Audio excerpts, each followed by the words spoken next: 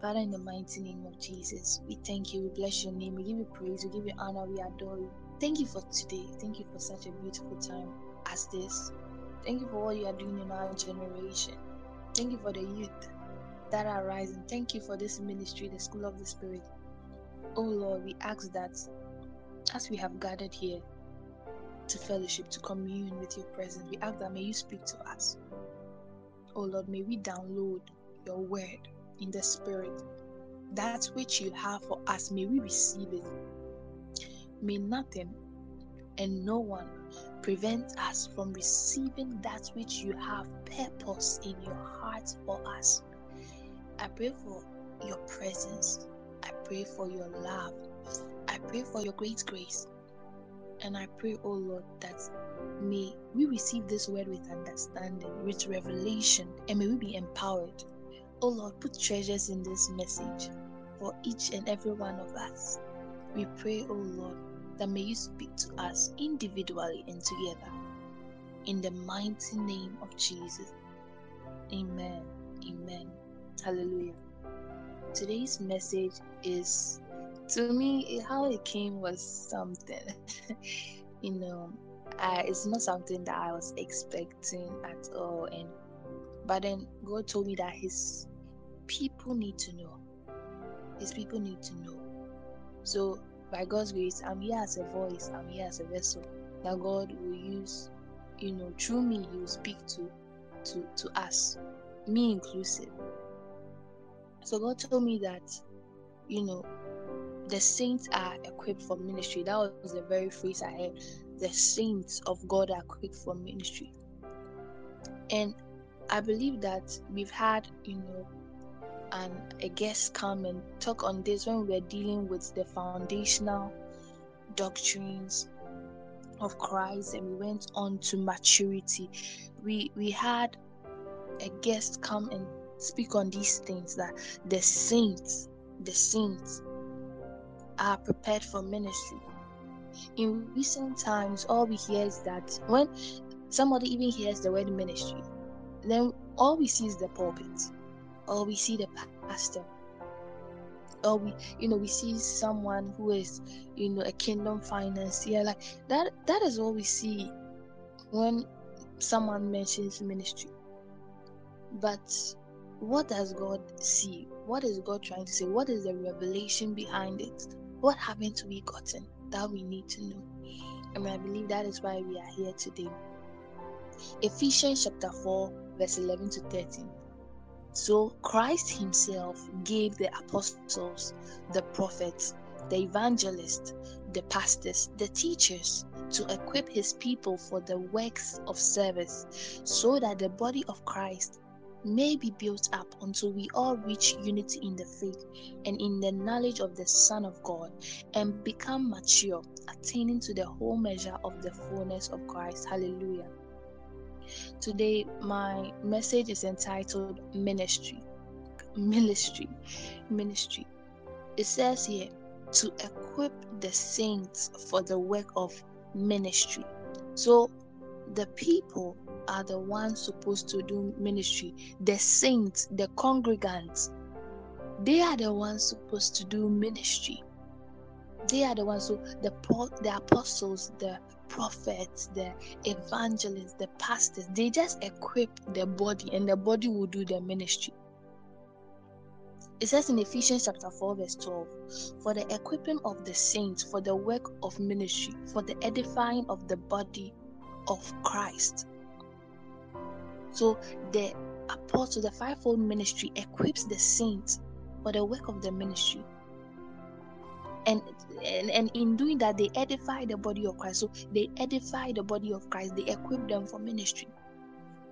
So let's go deeper. What is ministry? We've heard of it. That's all we hear. Ministry. What is ministry? If you look into the deep meaning of ministry, in the Greek is diakona. Diakona, which means service, ministry, especially of those who execute the commands of others. Other versions of the Bible say for the works of service. God gave gifts to help God's people to serve Him well. Hallelujah. So literally, the body of Christ is being equipped by the fivefold ministry to do works of service or to serve God well. So the body of Christ is you.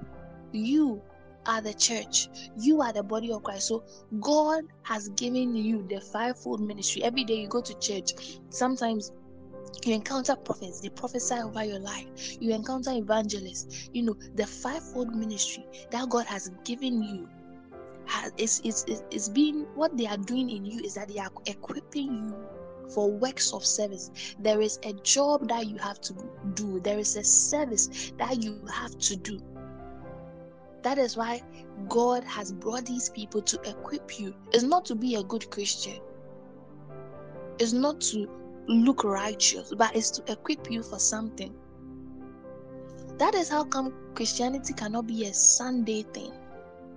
You only come to God when you need something and you live your life. No. God is training you. God has brought the people to equip you so that you will live for Him. You do a service that He has ordained before time for you to do. Hallelujah. So the fivefold ministry is equipping us to serve well, to serve God well, to do works of service that God has ordained for us to do. The body of Christ has been tasked with doing the work of ministering towards building up Christ's body. So let's go back to the verse. It says, Ephesians 4 verse 12, for the equipping of the saints, for the work of ministry, for the edifying of the body of Christ. So once the saints are equipped, then the body of Christ is edified. Wow. So once the saints are equipped and they do that which God has called them to do. Once the saints are equipped and they do that which God has called them to do, they do their God-ordained purpose, they do their God-ordained service. That is how the church or the body of Christ is edified.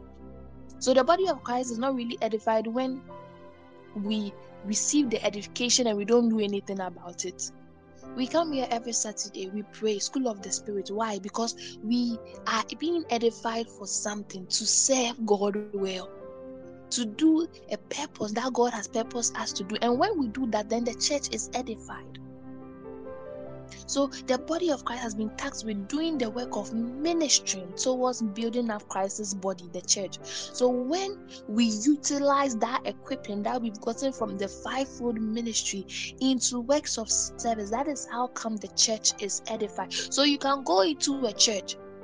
Every Sunday they come, they pay their tithes, they pray, they are being equipped so much, but they are not doing anything, they are not being fruitful. They are just living their lives. They are not doing any service. So you go to the church and there's no fire. Why? Because the church, the body is not, the church is not being equipped. The people are equipped, but the whole body is not being equipped because they are not utilizing that equipment that they've gotten.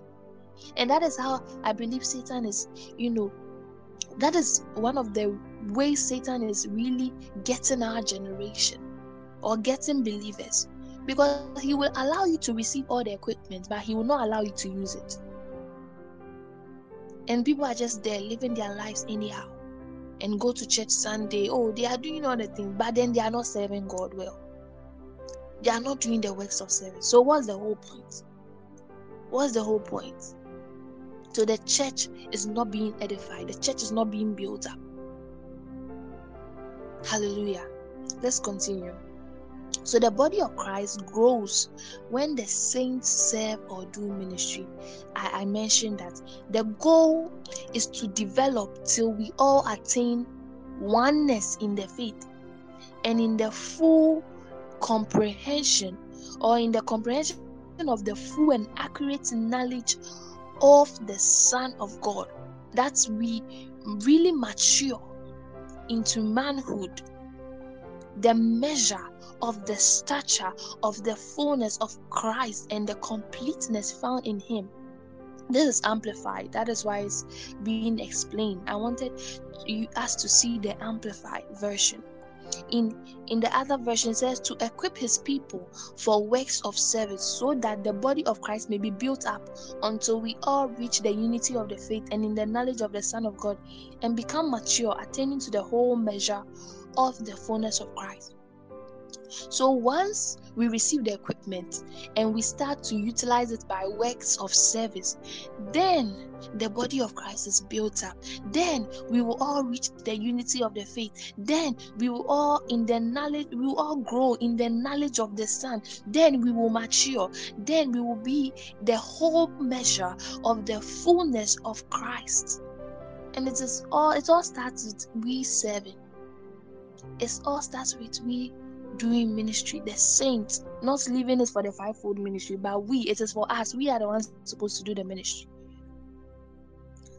Hallelujah.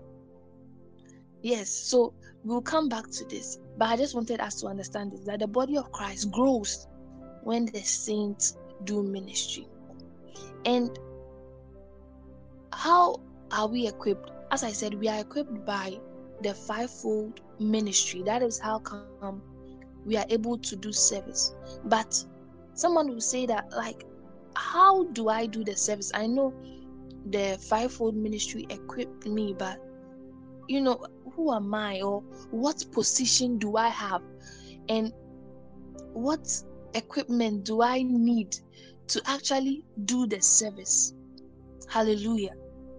God bless you, sis. It says here in Ephesians 2 verse 10, I just want us to know who we are and the authority we stand in, and that authority that helps us to do service or to do ministry. Ephesians 2 verse 10, for we are God's handiwork, created in Christ Jesus to do good works, which God prepared in advance for us to do. So scripture is saying in Ephesians, or Paul is telling the Ephesians, that we are God's handiwork. Like, God literally created us, and he has created us what? In Christ Jesus. So this is not talking about the first us being born, but it's talking about us being born again. Now, when we had an old way of life, but when we came into Christ Jesus, we have been born again with God. God has crafted us again, but this time in Christ Jesus, and he has crafted us how and why and what for? To do good works. So you are being born again to work. You are being born again to serve. You are not being born again to go to church on Sunday and attend some meetings and to pay your tithe. No, you are being born again to work. To work. That's how come Jesus gave the Great Commission, that the whole world will come to the knowledge of the Son. It will spread from Judea to Samaria to the ends of the earth. You were reborn to work. All of us have a work. All of us have a service. All of us have ministry. So God recreated us, every believer. He made us anew to work, to do good works. And that's how God sees our service or our ministry in him, good works. So when you work in God, you are doing good works. When you do ministry, you are doing good works. Why? Because you are doing that which he has crafted you for. That is good works. What you are doing is coming from the bosom of God. So God has prepared us. He has created us and prepared us to do good works, which he has prepared in advance for us. So once you are born again and God tells you do this and that, or do this service or that, he's not now telling you based on who you are now, but he's telling you based on what he has already prepared for you to do. Just that you were not in him, so you missed it. But now you are in him, so you can walk in that manner. You can do that service that he has ordained for you. So he has prepared a service for each and every one of us in advance. In scripture, he said in Jeremiah that I knew you in your mother's womb and I prepared you to be a prophet. I ordained you as a prophet to the nation. Jeremiah wasn't even born, and God had ordained him to be a prophet to the nations. Hallelujah. Isn't that beautiful? So God has already prepared what you will do. And in that, He crafted your nature, He crafted your character, He crafted everything to suit that purpose. And when you were born anew, He recreated you so that you'll be able to do that work. Good works. Hallelujah.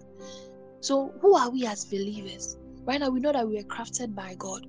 But once we were recrafted by God, once we were reborn again in Christ Jesus, now who are we? It's like we had an old nature, but now we are different. Said when you are in Christ, the old is gone, and you are a new creature. What is that new creature? That will allow us to do that good works that the old creature didn't allow us to do. It says here in 1 Peter 2 verse 9 to 10. But you are a chosen people, number one.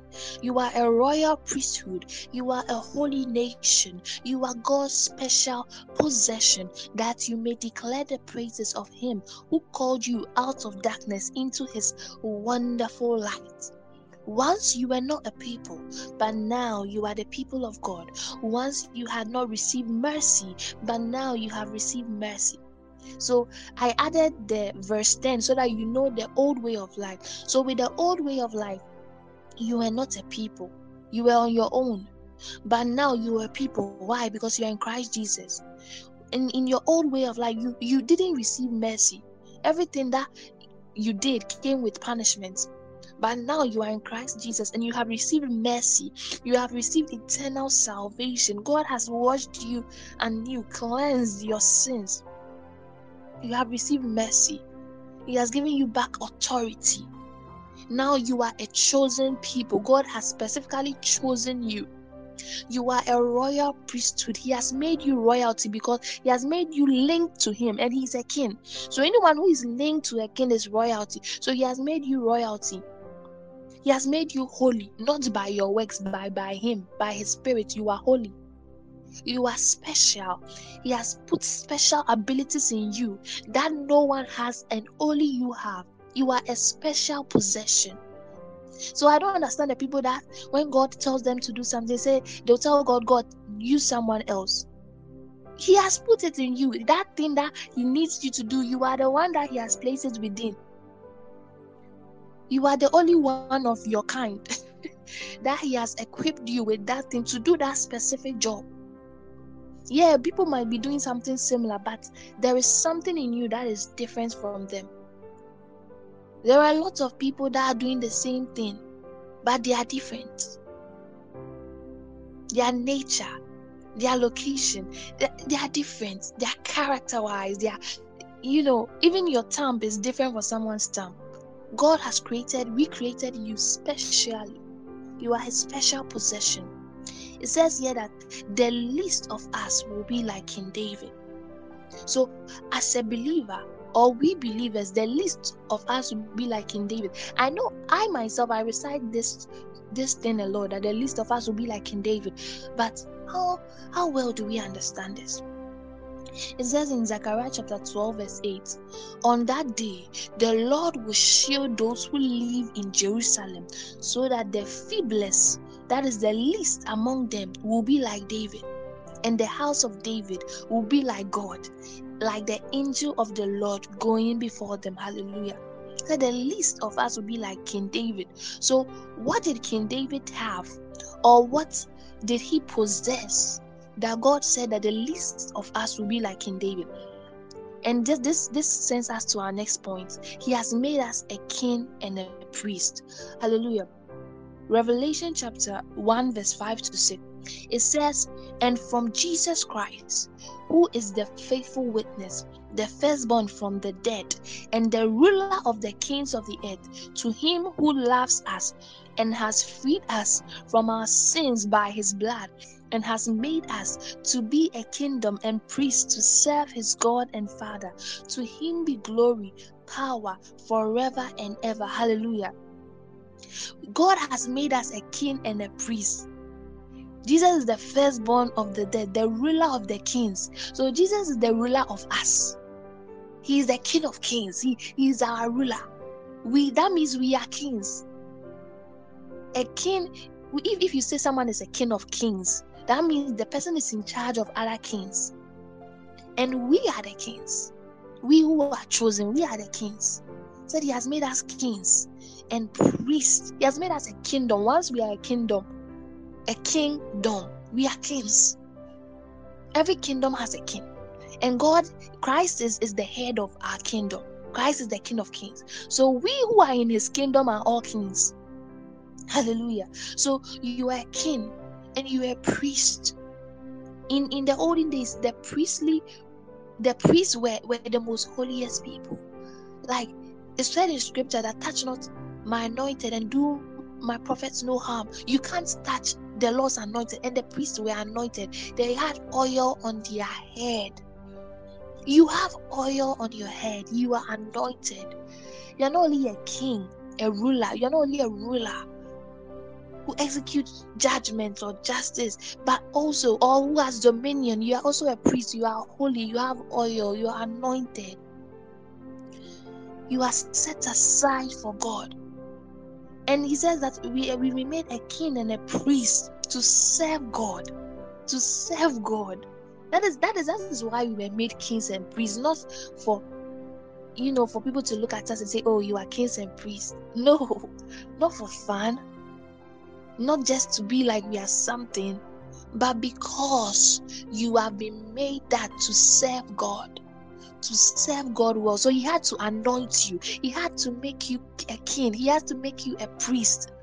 So I'm telling you right now, Daniel, you are a king. You are a priest. Agnes, you are a king. You were a priest. You are a king. You are a priest. You are not ordinary.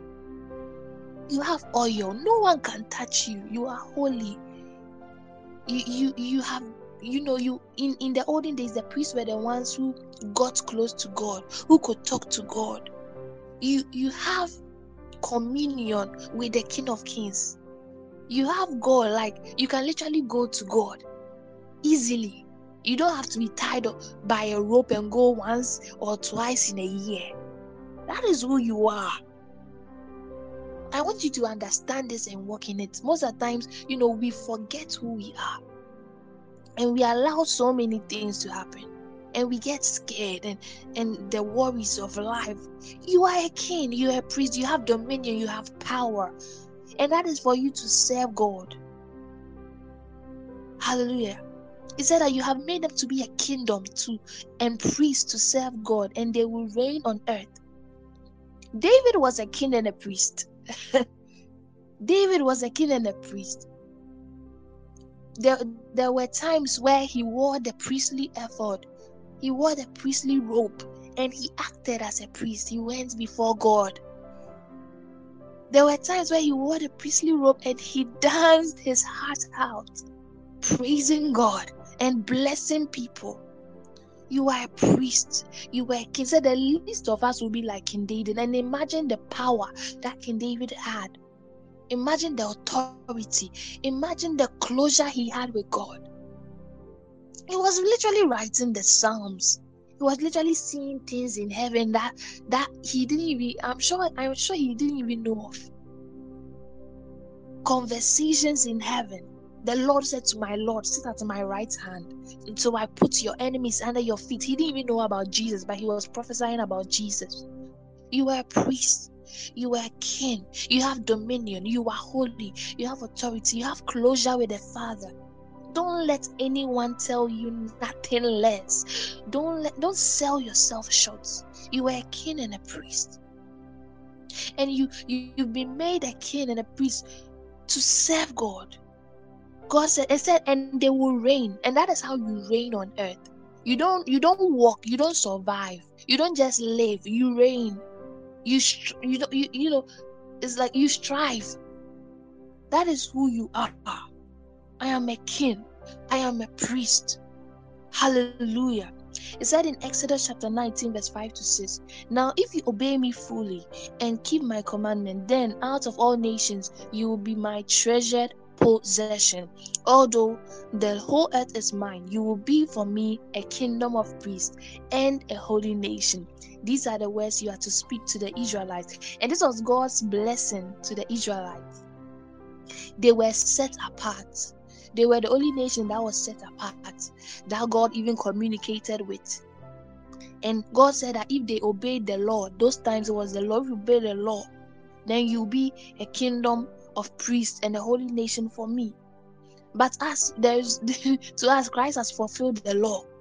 So instantly, so that means we have literally fulfilled the law because Christ is in us. He has fulfilled the law. So we are priests and we are holy. Hallelujah. It said in Isaiah 61 verse 5 to 6, strangers will shepherd your flocks, foreigners will work your fields and vineyards, and you'll be called priests of the Lord, and you'll be named ministers of God. You will feed on the wealth of nations, and in their riches you will boast. So I wanted to go deeper into understanding my kingship role and my role as a priest. And in Isaiah, it said that you will be called priests of the Lord. You'll be named ministers of our God. And the ministers is service. So you'll be named people that serve God. And how would you serve God? It said you will feed on the wealth of nations. Wow. So God is saying that me as a priest, me as a minister, as I serve him, I will feed on the wealth of nations.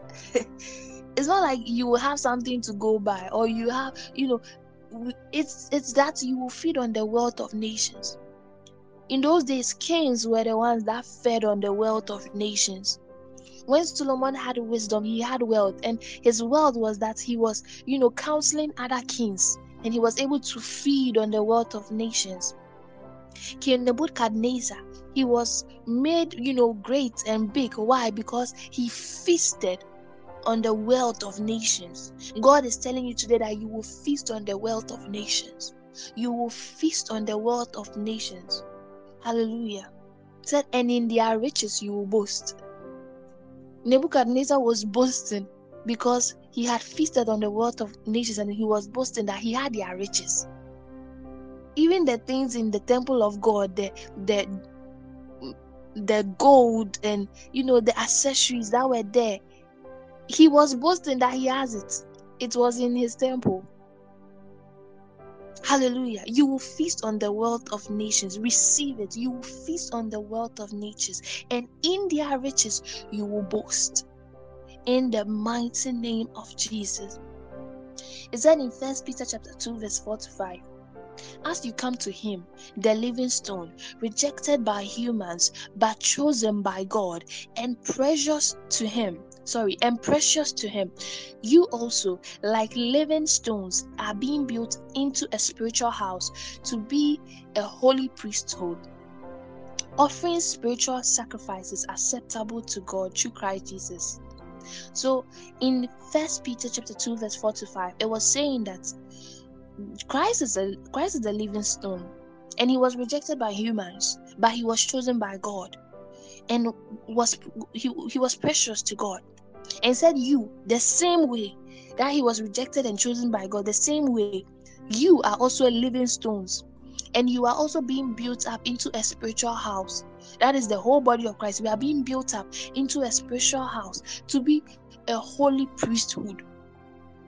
And that holy priesthood that God has given us, why is it? It's for us to offer spiritual sacrifices acceptable to God through Christ Jesus. Hallelujah.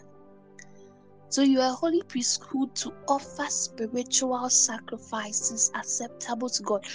How do you offer spiritual sacrifices acceptable to God? In the olden days, they offered animals, bulls, and stuff, and without blemish. Those were sacrifices which was accepted. When Cain and Abel were offering sacrifices, Abel offered a sacrifice where he used a lamb, and that sacrifice was acceptable to God. Scripture said it was a fragrant offering. So what spiritual sacrifices do you have to offer that is acceptable to God? And that is when you serve. That is your service. That is your ministry. That is how you offer spiritual sacrifices. It's not about you trying to pay your tithes or trying to give or trying to go to church. No, it's about you serving God. It's about you serving, doing ministry, doing that which God has called you to do. That is how you offer spiritual sacrifices. The priests offer sacrifices to God. You offer yourself as a living sacrifice. And that sacrifice is acceptable. It smells nice to God. It's a fragrance offering. For someone to say that, God, I give my life to you, take charge. God, I will do all that you have told me to do. That's a fragrance offering. Someone to say that, Lord, I depart from this world, but I want to be, be with you. I want to do all that you want me to do. I detach myself from this world, and I attach my thought to everything that concerns you, and I attach my thought to the ministry that you have given me. That is a fragrance offering. Hallelujah. So let's go on to our next subtopic. How is the body of Christ built up? How is that? We know that as we serve, it is, the body of Christ is built up. Let me say there are certain points that actually is like all our service. That's what our service is targeted to do. So we serving the Lord, there are certain points or certain standards that through it will build up the church. So God might have called you to, be a kingdom financier, and you are giving, God will tell you, give to this person, give to that person, and help this ministry, help that ministry. That service that you are doing, there is a standard, there is a target point, and that target point is what will build up the church. The first is unity in the faith. So let's say, as I said, I use that example. God has called you to be a kingdom financier. So as you are serving, as you are doing, God tells you, God will give you the money. He will give you an abundance. He will give you an overflow so that you can also give to others. So as you are giving to others, you are giving to the one that God has told you to give to, do this, do that, do that. It is all to unite the people in Christ, unite people in the faith. So it said in Acts chapter 4 verse 32, all the believers were one in heart and in mind. No one claimed that any of their possessions was their own, but they shared everything they had. Hallelujah. So the believers, they shared. They didn't consider their possessions as theirs. Most of the times, I believe recently we are so much entitled. I have this, I have that. I have a car, I have a house. We are so much entitled. And in the Acts church, they didn't consider their possessions as their own, though it was for them. God had given to them. They didn't consider it as their own. They considered it as people who had gotten it from Christ, people that God has blessed, people that God has given. And because of that, they were able to share. They were able to serve, to give it out freely, happily. And that united the body. It's like when someone doesn't have, then you give to the person. And we are all believers. We are all in the faith. When someone doesn't have, you give. And it might not only be money wise, but when you see your brother suffering and you help that person, we are all in the faith. You are sharing. Said you can't give something that you have not gotten. You can't give something that you have not possessed. God has given you comfort, so you give comfort to others. That is sharing. And in that, the body is united. That, I was in pain, I was in distress, and the body of Christ helped me. Wow.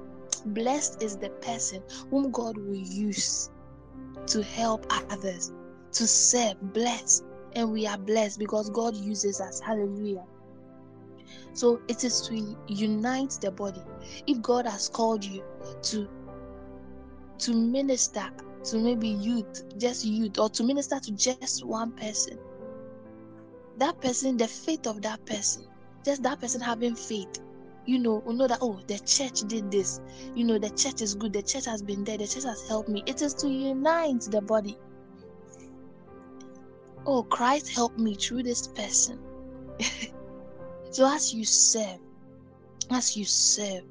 the body of Christ is united. Hope you are getting me. It says in John chapter 17 verse 22 to 23. So you can send me a thumbs up if you are getting me. John chapter 17 verse 22 to 23. I have given them the glory that you gave me, that they may be one as we are one.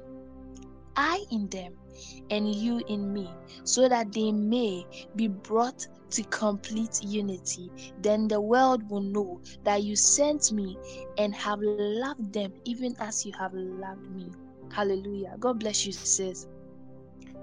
I always say this is the prayer of Jesus to the believers. This was before he died. And this was his prayer.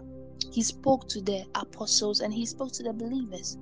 And I believe this was his prayer. He said that he was actually telling God that I have given them the glory that you gave me, that they may be one as we are one. I in them and you in me, so that they may be brought up to complete unity. Then the world will know that you sent me and have loved them even as you have loved me. So Christ's prayer, his utmost prayer for believers was that we will unite, that we will be one, as God and him are one. He said, I and my Father are one. So we will unite, we will become one. We will become He said, I in them and you in me, so that he will be in us and we will be in him. When we are separated, how can we be in him? But when we are together with one mind, one spirit, we become one.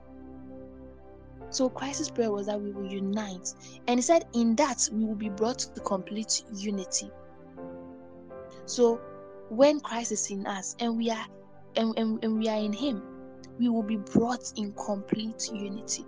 So Christ wanted us to unite. He said, when they unite, then the world will know that you sent me and have loved them as you have loved me.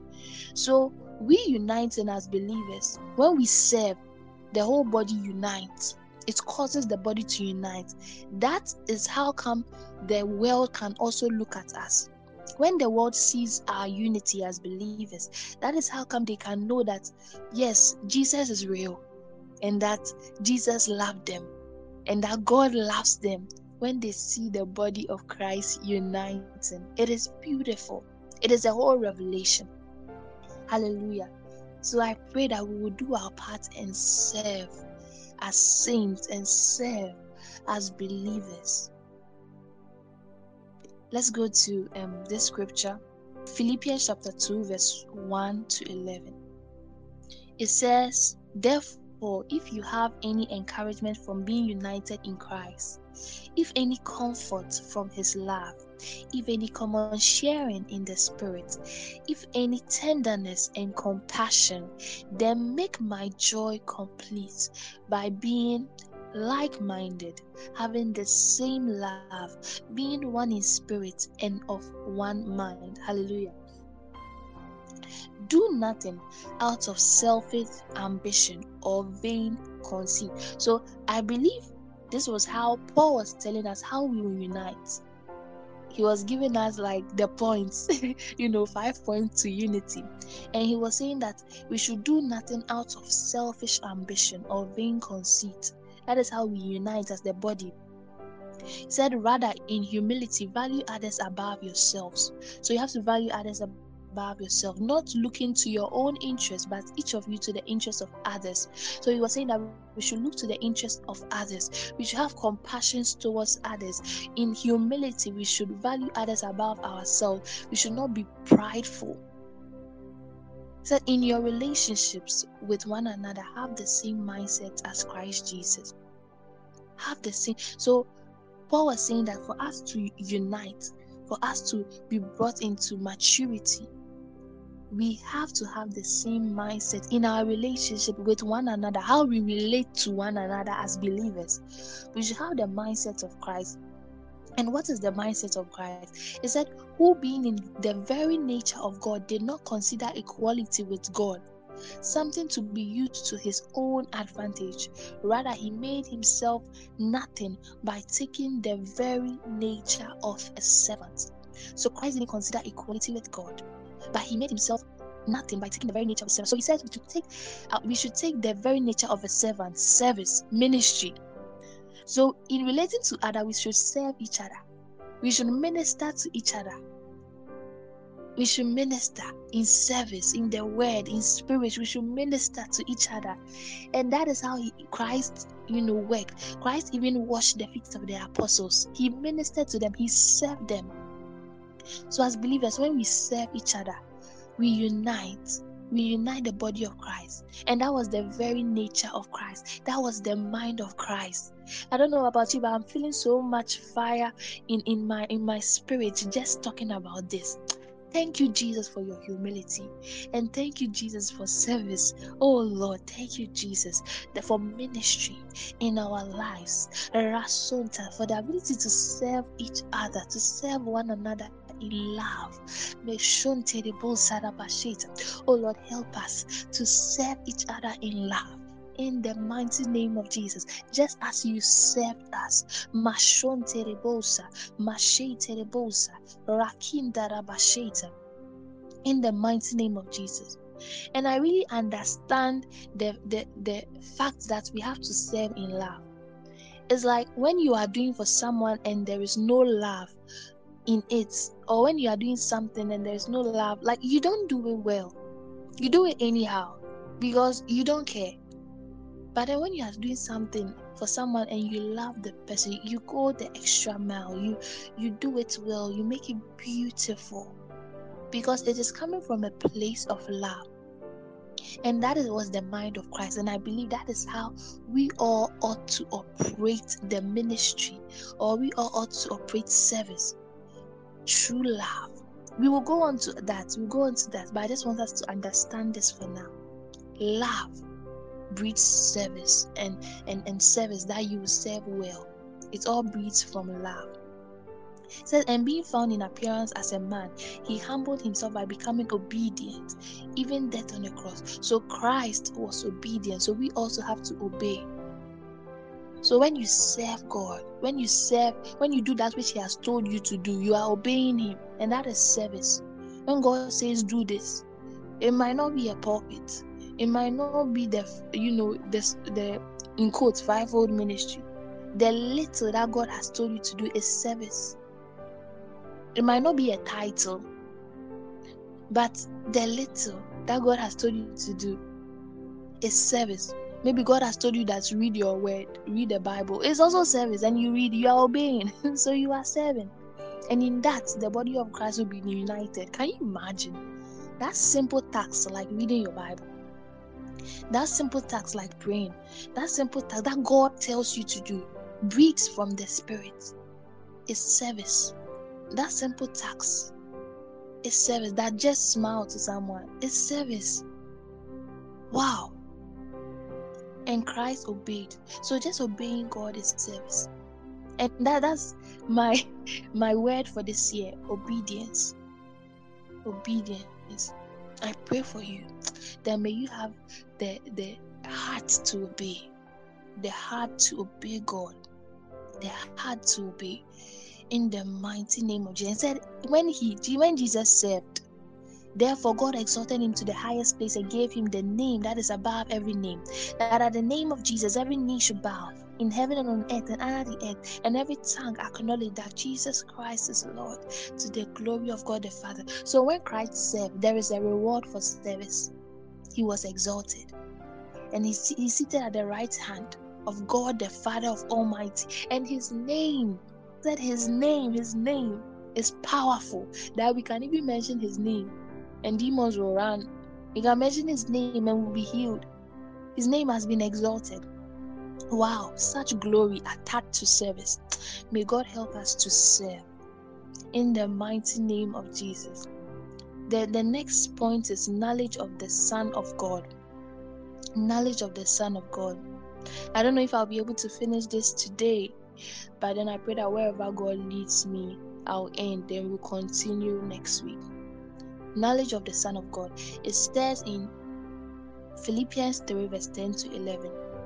I want to know Christ. Yes, I want to know the power of his resurrection and the participation in his sufferings, becoming like him in his death, and so somehow attaining to the resurrection from the dead. So one way, apart from the unity of faith that the body of Christ is built up, is when we know the Son, when we know Jesus. When we know, and Paul was saying that I want to know Christ. Even Paul, at that let's say maturity level that he was in, he still had more to go. He said, I want to know Christ.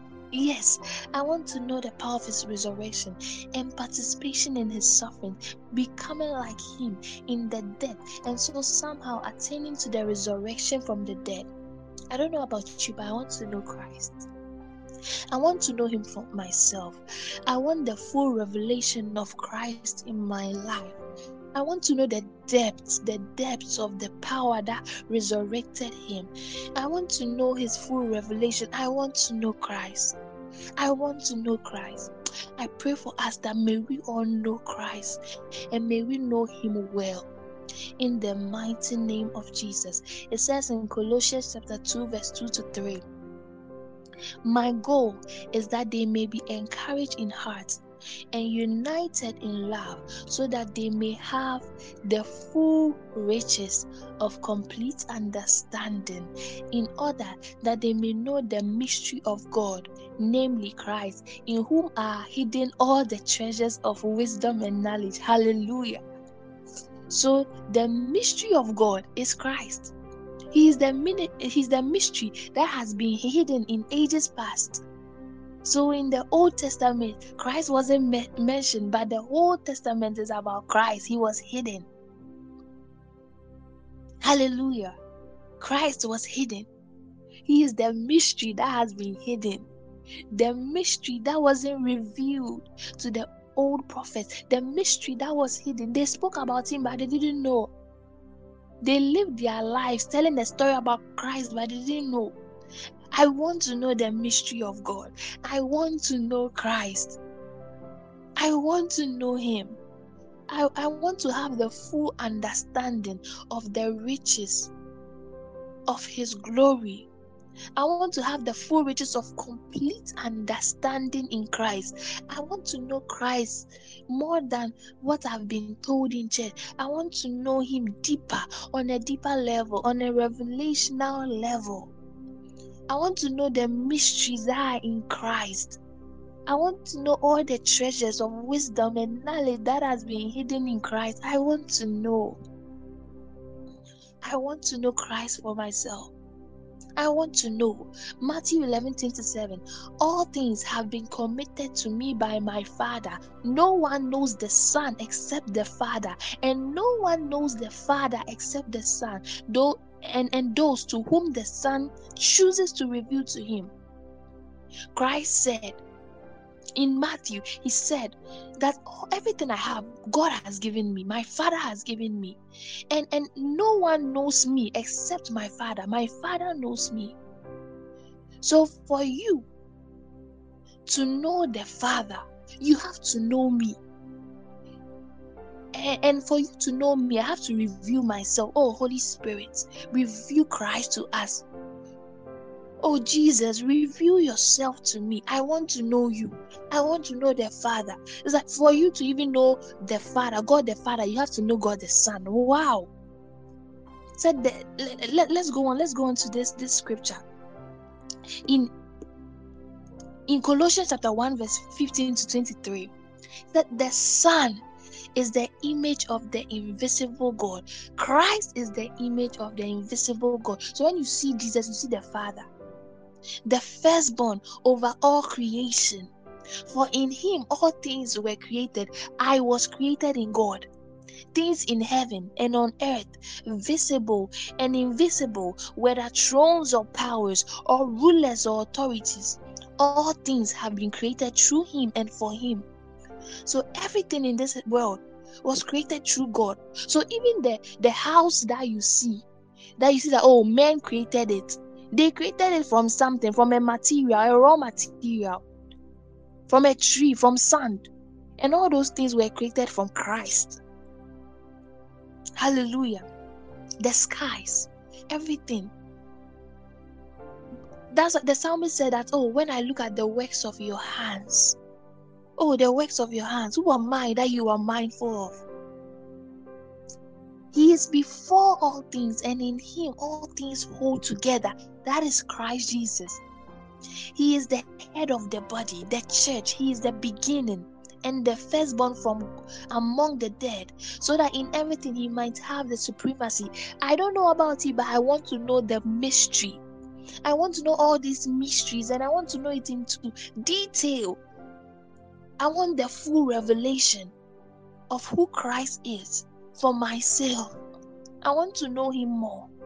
It said, for God was pleased to have all his fullness dwell in him. Wow. So the fullness of God, the Godhead, dwells in Jesus. The whole Godhead dwells in Jesus. The Father, the Son, the Holy Spirit is all in Jesus. That is why when he was baptized, heaven opened and God spoke that this is my Son in whom I am well pleased. And the Spirit of the Lord descended upon Christ. The Spirit of the Lord had finally come to rest. I was watching something some time ago, and it was talking about Noah. When Noah sent the dove to check whether the waters had cleared, the dove didn't come back. We didn't hear of the dove again until the baptism of Jesus, when the dove came to land on Jesus's head. So the dove had finally landed that, oh, now there's rest. So the dove, when he went, he didn't come back. There was no rest till Jesus came. Then, oh, now there is rest. Now we will have rest. We will have rest. Oh, I want to know the mystery. I want to know the mystery of Christ. I want to know it in details. Who is this man? Who is this man that when I mention his name, I am healed? When I mention his name, angels hear me and they minister to me. Who is this man? Now when I mention his name, demon possessed, freed. Who is this man that sets me free? Who is this truth that when I know him, I am set free? Hallelujah. I want to know the mystery of Christ. I want to know it into detail. As you go deeper in Christ, you realize you don't know anything. And I believe that is how Paul felt. I want to know. I don't know about you, but I'm not comfortable where I am. I want to know more. I'm not comfortable with surface Christianity. I want to know more. There are deep things in the word. There are deep things in Christ. I want to know, and I want to walk in them. I want to know the revelation of Christ that Paul knew, that the apostles knew, that the generals knew. If you study about each general, they operated in a certain kind of anointing because they had a revelation.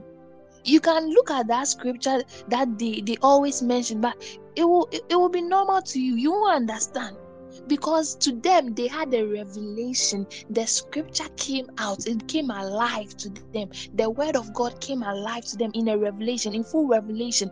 And with that revelation, they were able to operate in that anointing. Oh, the depths of the wisdom of God. How unfathomable, how unsearchable. I want to know. La Santa Rabashita. I feel the presence of God strongly here. I feel the presence of God strongly. I don't know about you, but He's here. He's here. I feel oil in this meeting. Rabashite Lebusa. May the oil be poured on you. May you receive the oil of the Spirit, Rababashenta, to know God more, to know the deep things of the Word, to know the full revelation of Christ, Rabasheta, the mystery hidden in ages past. In the mighty name of Jesus, Masanda Rashanta Lia Masheta, Do Santa Rabasheta, Sarabasheta Rebosa. Scripture says, at the mention of the name of Jesus, every knee will bow and every tongue will confess that Christ is Lord. Mashanta Rabashita, Doria Kadia Rababashita. Oh Lord, I want to know you. Oh Lord, I want to know you. I want to know you in full revelation. I want to know you for myself. I want to know you. I want to see you face to face. Mashanta Liene Kendaria Ramashanta Ria Rababashanta. Mesente Rebosa. Lohandia Rababasheta. Ora Mama Masheta. Ola Mama Shanta Ira Masanta. Mahina Mama Shanta Rababasheta. Ora Basheta. To know you in entirety. to know who you are, to know the depths of your love for us.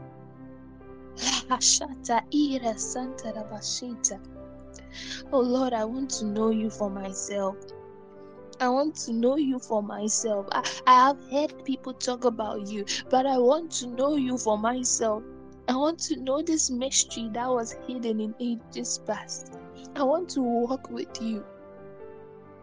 I want to know you in details. I want to know what they knew. Oh, the depths of your love.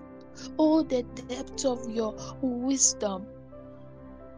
Oh, the depths of your sacrifice for me. I want to know. I want to know the power in your name. That at the mention of the name of Jesus, every knee will bow and every tongue will confess. Ta arielelenda rabazanda rina na mahanda ashanta kimpelo hala mahaika resenta ligra rashanta hariera rashanta rasete rebosa rabashita. I see people's minds being open, people's minds being open. Meso hariera rashanta rabashita. I pray for you that may you know the depth of Christ. I pray for you that may you know God for yourself. May you know the mystery which was hidden in ages past. In the mighty name of Jesus. It says, once we were alienated from God. We were enemies in our minds because of our ill behavior. But now He has reconciled us by Christ's physical body. How can someone's physical body reconcile us to God? Just think about it. How? Isn't it powerful? Isn't it a sight to behold? So by Christ's death, to present me holy, somebody's death, I am holy, without blemish and free from accusation. Hallelujah. Thank you, Jesus, for your mystery. Thank you, Jesus. We want to know more. We want to know more. It said in Hebrews chapter 1 verse 2 to 4. But in these last days He has spoken to us by His Son, whom He appointed heir of all things, and through whom also He made the universe. The Son is the radiance of God's glory. He is the radiance of God's glory. So when we see the Son, we see the glory of God. Like God actually walked on earth. There are people that walked with God. They saw His glory. So the Son is the exact representation of His being, sustaining all things by His powerful word. How can a word sustain all things? Wow. Said after He had provided purification for sins, He sat down at the right hand of the Majesty in heaven. So He became as much superior to the angels as the name He has inherited is superior to theirs. Honestly, just think about it. Look at angels. See the power they have. See the authority they have. How God has designed them. They are beautiful. There are some people that even saw angels that, bowed down because they experienced the glory of God just by seeing angels. And now He's saying the Son is superior to angels. And we are in the Son. Wow. Oh, the depth of the wisdom of God. Oh Lord, make known to us your mystery of your Son. Make known to us the revelation. That by the name of Jesus, the fullness of the Godhead dwells in Him. So when you are praying, you don't pray. You don't have to pray in the Father, the Son, the Holy Spirit. You just pray Jesus Christ. Because the Father, the Son, the Holy Spirit dwells in Jesus Christ. That name alone represents the Godhead. Wow. Oh, such mystery. Such mystery. So in the knowledge of the Son, the body of Christ is built up. In the knowledge, when you look at, people, generals in the faith, When you even encounter that, there is something, there is an aura around them. They have known God. There's an aura. This represents people that have seen Christ. They cannot be prideful. They are so humble. They radiate God's presence because they have encountered it. They know God. They have encountered Him. When you see people who are matured in their faith, there is just something about them that radiates the presence of God because they have known Him. They are one with Christ. Hallelujah. Through our service, the church becomes mature. We become mature. When we serve, we become mature.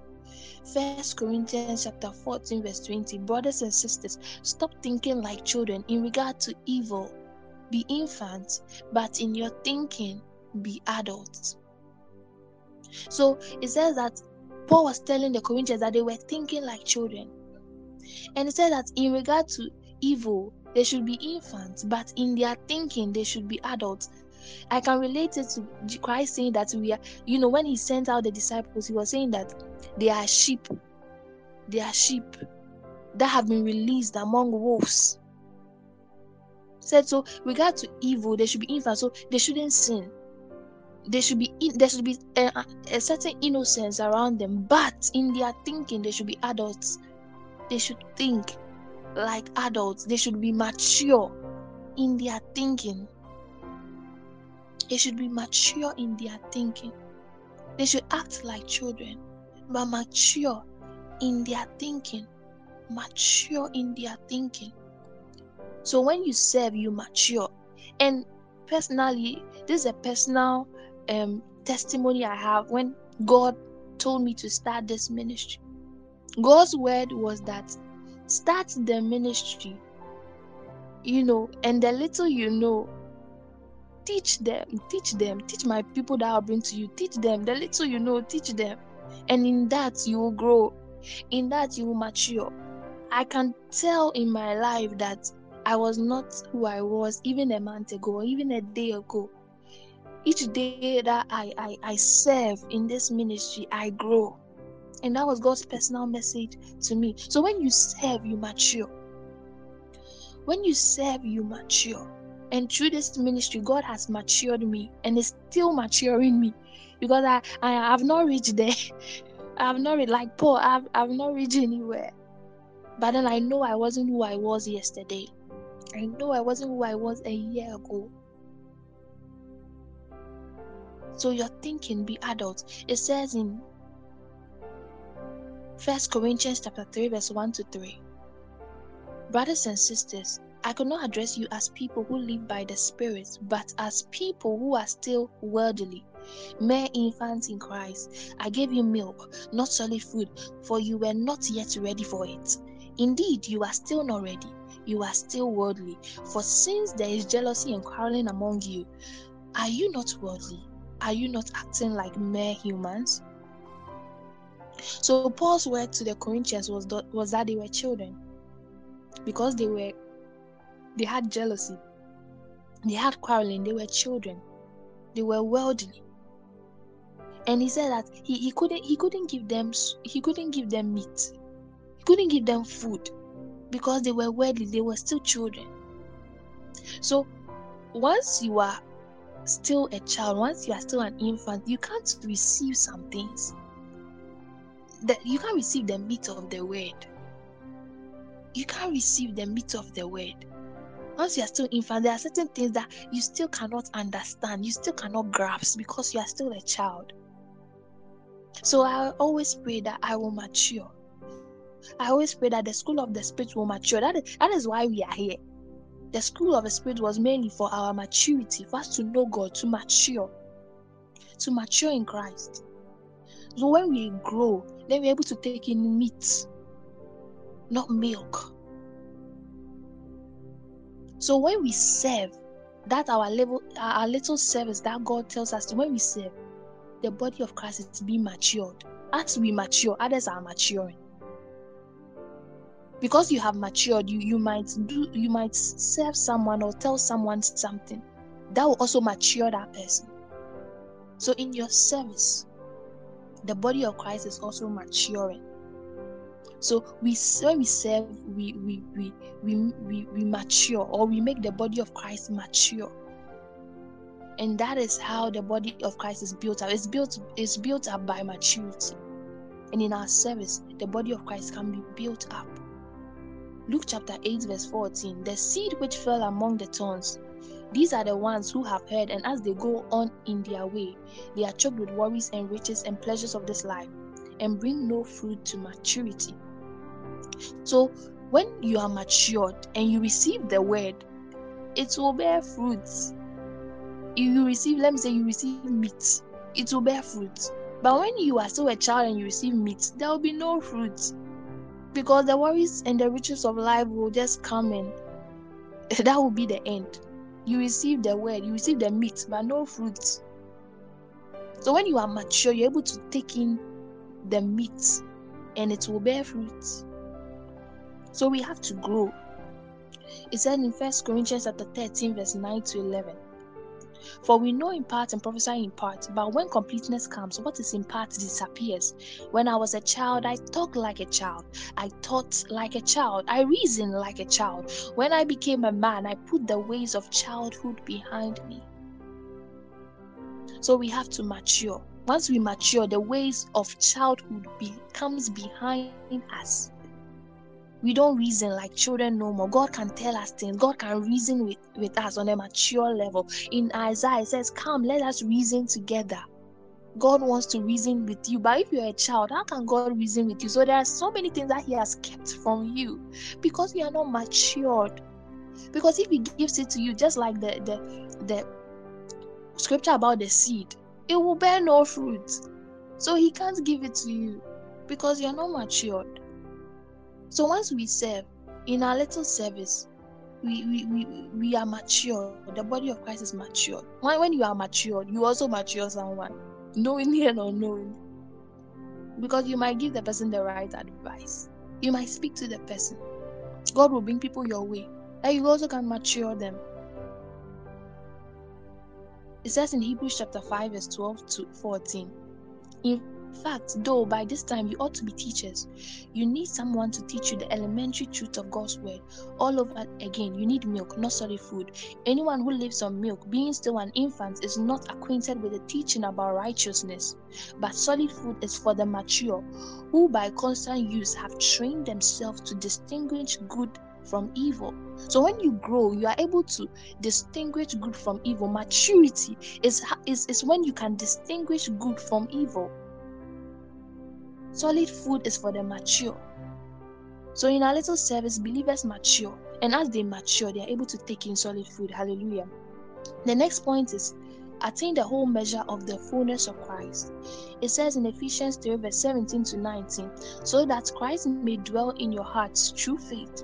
And I pray that you, being rooted and established in love, may have power together with all the Lord's holy people to grasp how wide and long and high and deep is the love of Christ, and to know this love that surpasses knowledge, and that you may be filled to the measure of all the fullness of God. I don't know about you, but I don't want part measure of God. No, I want the full measure. I want to know His love that surpasses knowledge. I want to be filled with the fullness of God. I want God, the entirety of God to dwell in me. His fullness. I don't, that we sometimes we have access, like we have access to the full measure of God, but we are not able to utilize it because we don't know, because it hasn't been revealed to us, because we are not mature. Colossians chapter 1 verse 19, for God was pleased to have all His fullness dwell in Him. So Christ has all the fullness. So when we take in Christ, we have all the fullness, but the problems comes when we are not able to utilize all the fullness. So you have something and you don't know the use. You don't really have it. So when you have something and you're able to utilize it in full measure, then you have all the fullness. Mercy. Let's go on to the next subtopic. It says here that the benefits of ministry. So when we do our little service, the whole church is being built up. We've spoken about that. So when the whole church is being built up, how does it benefit? Like what benefits do the church gain? Let me say that way, by being built up. When the church is being built up, the first is our immaturity will end. I remember Dr. Michael coming to preach to us about, you see thousands of believers in a church and all of them are nepios. All of them are babies. All of them are babies. They are not growing. And maybe the pastor or something will pride himself in the fact that he's heading thousands and thousands of people, but they are all babies. They are all not growing. And there's a lot of strife, there's a lot of jealousy and people leaving. Why? Because of immaturity. So when the whole church is built up, our immaturity will end. We won't remain babies or be spiritually immature. And this is a problem recently. This is a problem in our day. We pray that our immaturity will end. It says in Ephesians 4 verse 14, then we will no longer be infants, tossed back and forth by the waves, and blown here and there by every wind of teaching, and by the cunning and craftiness of people in their deceitful scheming. Every wind of teaching or doctrine represents this deceitful scheming and cunning. So once we are immature, the devil can just come and tell us lies. And once we believe the lies, deception. Why? Because we don't know. He knows the word more than the baby Christian. He knows the word. So he will come and just twist the word. And when he twists the word, you believe it becomes deception. Then you start believing in deception and you walk in deception. You think you are coming to change, you think you are praying, but you are walking in deception. You are immature. So when we serve and the church is built up, immaturity will end. Hallelujah. It says here in 1 Corinthians 3 verse 1 to 3, and I, brethren, could not speak to you as to spiritual men, but as to men of flesh, as to infants in Christ. I gave you milk to drink, not solid food, but you were not yet able to receive it. Indeed, even now you are not yet able, for you are still fleshy.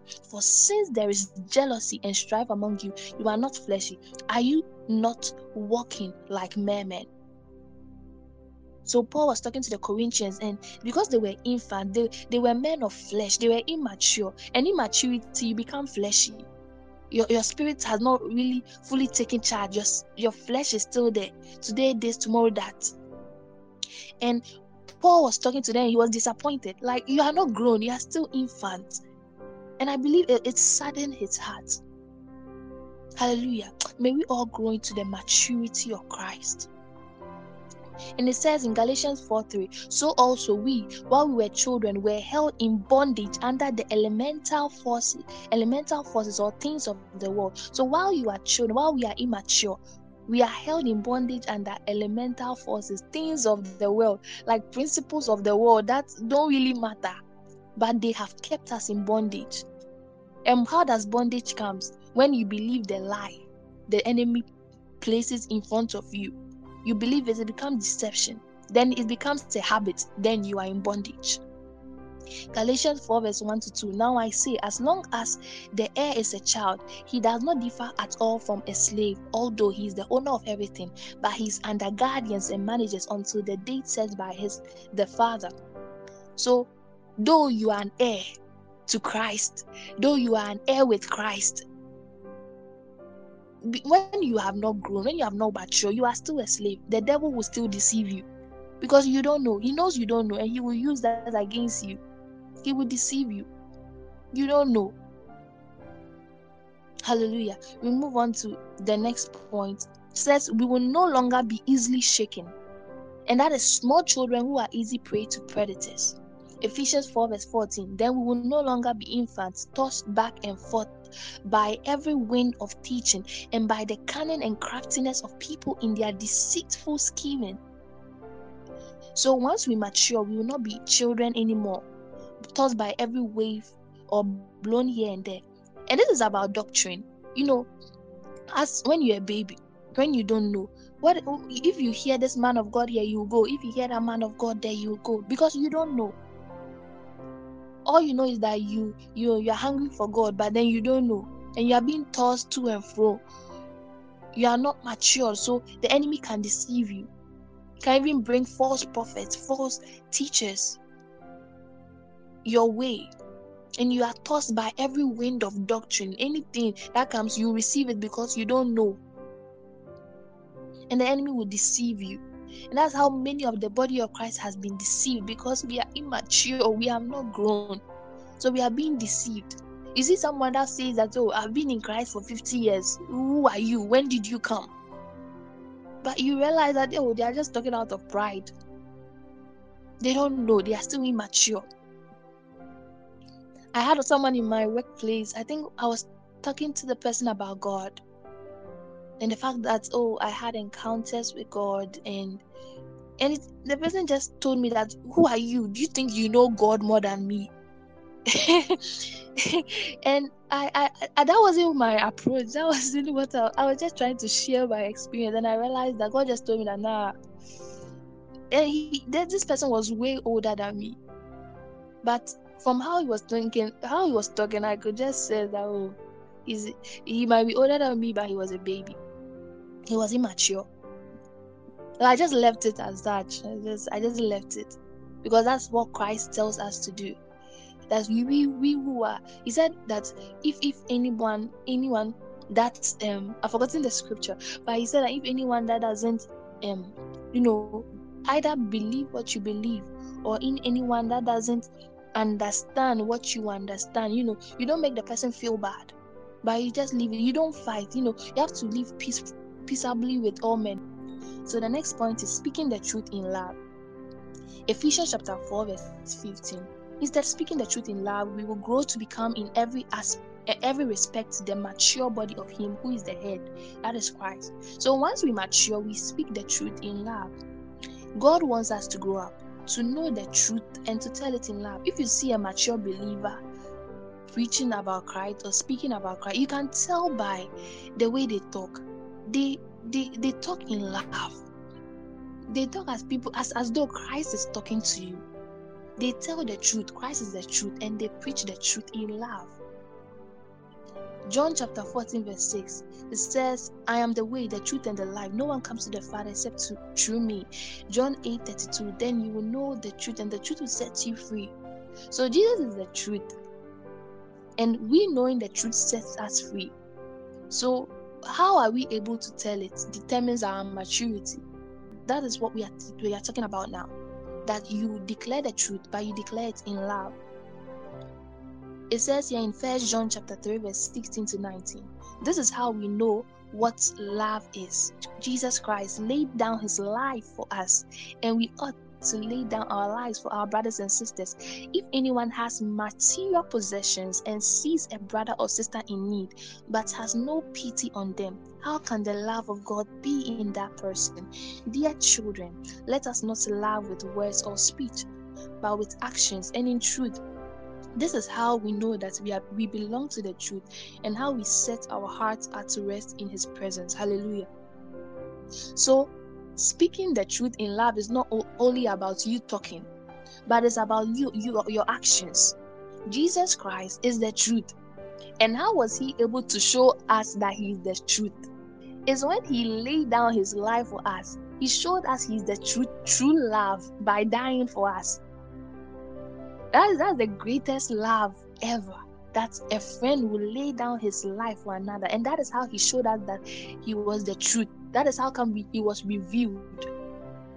By speaking the truth in love, in his actions. So as mature believers, if the body attains maturity, the result is us speaking the truth in love. Acting in love. Like, we don't only, like, not preaching Christ with our words, but preaching Christ with our life. That is all. And our life is from love, doing everything in love, serving in love, like loving your neighbor, like love, acting of the truth in love. Amen. I want us to continue. We have only two points left, then we are done. The next point is mature body of Christ. So, but solid food is for the mature, who by constant use have trained themselves to distinguish good from evil. Hebrews chapter 5 verse 14. So, another result is that we will attain maturity. The other one was speaking the truth in love, but we attain maturity. So, once we attain maturity, as I said earlier, we are able to distinguish good from evil. So, when we serve, the Church of Christ is being built up, and it's being built up to maturity, and the result is us being mature. And when we are matured, we are in Christ and Christ is in us. The prayer Christ prayed in John, that we are in him and he's in us. That is maturity. That is mature. We become a mature body of Christ. The next and the last point is the church is built up in love. The church is built up in love. And this is not, really part of the benefit. This is actually, everything, like the service that we are doing, the maturity, the church being built up and everything. Like, it is supposed to be done in love. It is supposed to be done in love. Like, the end result should be love. And the beginning is love. The middle is love. Like, everything is love. When I decided to know God for myself, the first attributes that God told me that it should be the basis for my foundation is love. I wrote it down in my book. It is love. Love. So I have to love someone that has hurt me. I have to love someone that has, committed a sin against me. I have to love someone that is a believer or not a believer. And in that manner, the church is built up because God loves all. He might not like what they do, but he loves them. It says in Ephesians 4 verse 16, from him the whole body, joined and held together by every supporting ligament, grows and builds itself up in love, as each part does its work. Wow. So when we do our work, when we do our service, when we do our ministry, the whole body is joined and held together, and it said, and builds itself up in love. So it's all about us doing our service. When we do our service, then the whole body will come together in love. Wow. 1 Peter chapter 1 verse 22. Since you have in obedience to the truth purified your souls for a sincere love of the brethren, fervently love one another from the heart. Since you have in obedience to the truth purified your souls for a sincere love of the brethren, fervently love one another. So God admonishes us to love each other. Amen. So I end with this scripture.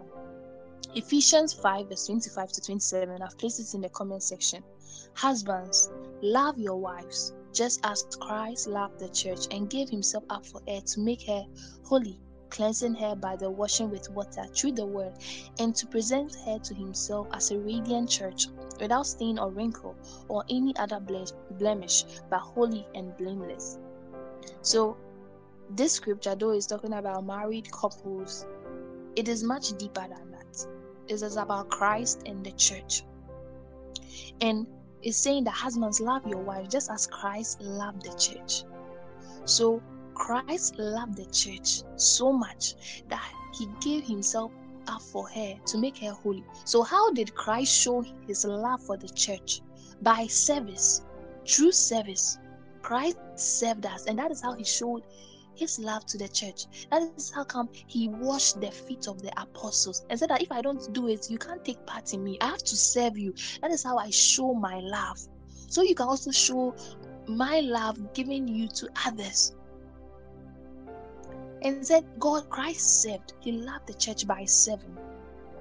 And how did Christ serve the church? He said he gave himself up for the church to make her holy.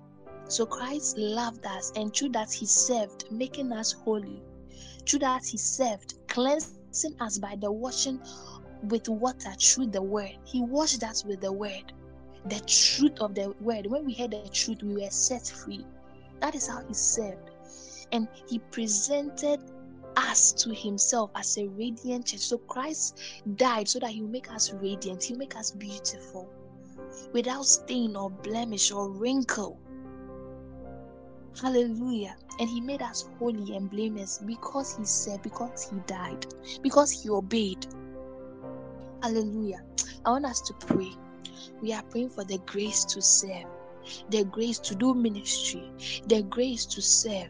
Oh, the grace to do ministry. Kadimba nadinda badamba dinda lama sonte rebosha makinda ramama mazonte mashanta rabadonde kaikilai kadabai kaika saikalai kalai kidaya maseita labasonte makamanda rabadanda mekera baba santa la baba shanta lokempara mama mashita. Thank you for your service, oh Lord. Thank you for your service. Makinda madanda badinda da madanda. Mente de bonta rababa shanta kaikalaika. Like doria rababa shita. Grace to serve you and serve you well. I want us to pray this last prayer.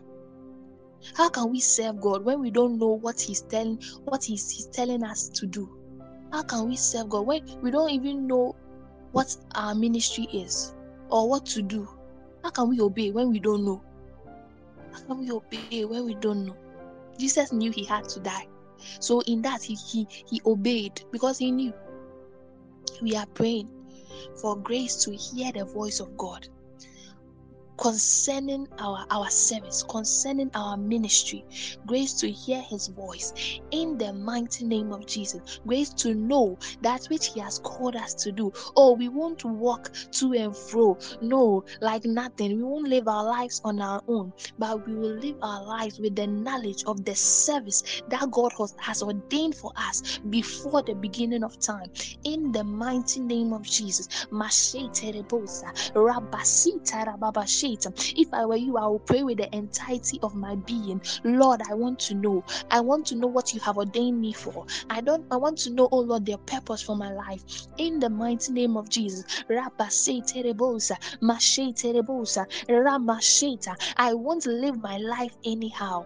I won't live my life anyhow. I will live my life according to that which you have purpose for me. In the mighty name of Jesus. Masonte kerebosha, makindere megende, mahadamba rabashante kaikalaika, rindere memesente rebosa, mashite rebosa.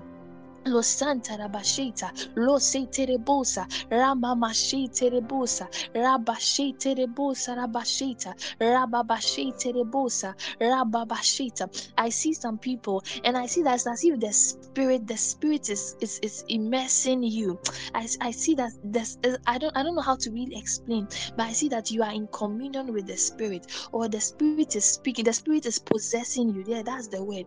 The spirit is possessing you. Rabashite rebosa, mashite rebosa, masite rebosa, rababashita. I feel in my spirit that I see some people, as you are knowing, God is pouring his oil on you for you to be able to do that service. Oh, you will walk with God. Oh, you will walk with God. You will possess the fullness of God.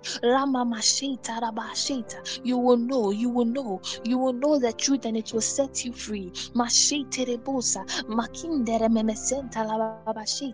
feel the presence of God all over this place. Mashantania na mama masheta, dosenterebosa, masheterebosa. Oh, we will know that which we have been called for. Oh, we will know our ministry. Masanta kaikalaika, vinkendem beremadanda. Is it if it is to preach to one person, or if it's to give to one person, or if it is to do something, if it's to learn this course or that course, if it's to study, or if it's to stay in waiting for God, oh, we will do it. Mashanta rababa shanta, mere menza rababa shanta, mikera mama shete rebosa.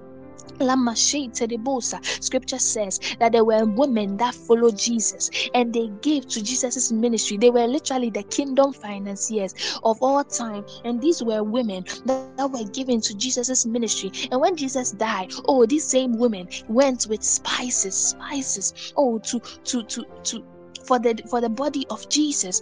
In that service, they got to be the first people to see Jesus after he had resurrected. In that service, you know more. In that service, you mature, and the entire body matures with you. Hallelujah. Hallelujah. Hallelujah. Paul's service was to preach to the Gentiles. Paul's service was to preach to the Gentiles. Barnabas' service was to be with Paul through his ministry. Timothy's service was to study under Paul. Oh, we will grow.